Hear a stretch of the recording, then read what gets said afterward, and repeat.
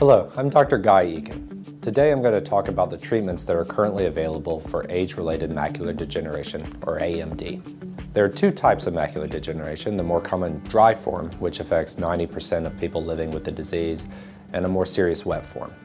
The dry form may worsen into the wet form, or it may not for reasons that are not fully known. In some cases, the wet form may arise without a person ever having had the dry form. Caught early, it's possible to reduce the risk of progressing from the dry to the more severe wet stage of the disease.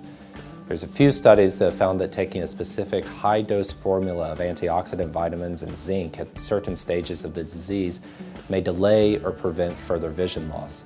That formula, called AREDS, or A-R-E-D-S, is recommended for those with intermediate AMD in one or both eyes. And it's also recommended for those with advanced AMD in only one eye, whether that be wet or dry form of the disease. Unfortunately, this treatment hasn't shown any effect on earlier stage AMD. In the earlier phase, the best thing for patients to do is visit the doctor regularly to monitor the disease and maintain a healthy lifestyle. There are some clinical trials underway to test new treatments for dry AMD. You may wish to talk to your eye care provider about whether these experimental treatments would be appropriate for your condition. All the remaining treatments that I'm going to discuss are for AMD's wet form only. While wet AMD cannot be cured, there are ways of slowing the disease. Treatments concentrate on stopping the fluid leakage. So laser surgery and injections into the arm or eye have been found to delay the growth of fragile and often leaky new blood vessels that can cause the vision loss. The main treatments for wet AMD introduce one of 4 medicines into the eye through an ongoing series of injections several weeks apart.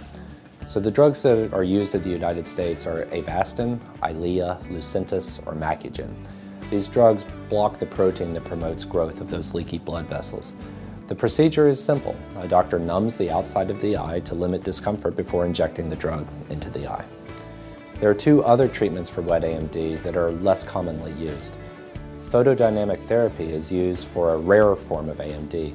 It involves an injection, this time into the arm, of a drug that is absorbed by the leaking blood vessels in the eye. A laser is then directed into the eye for about a minute, and this activates the drug, which then destroys the weak blood vessels but spares the healthy ones and therefore slows the rate of vision loss. More rarely, laser photocoagulation surgery may also be considered. This uses laser light to burn and seal leaking vessels.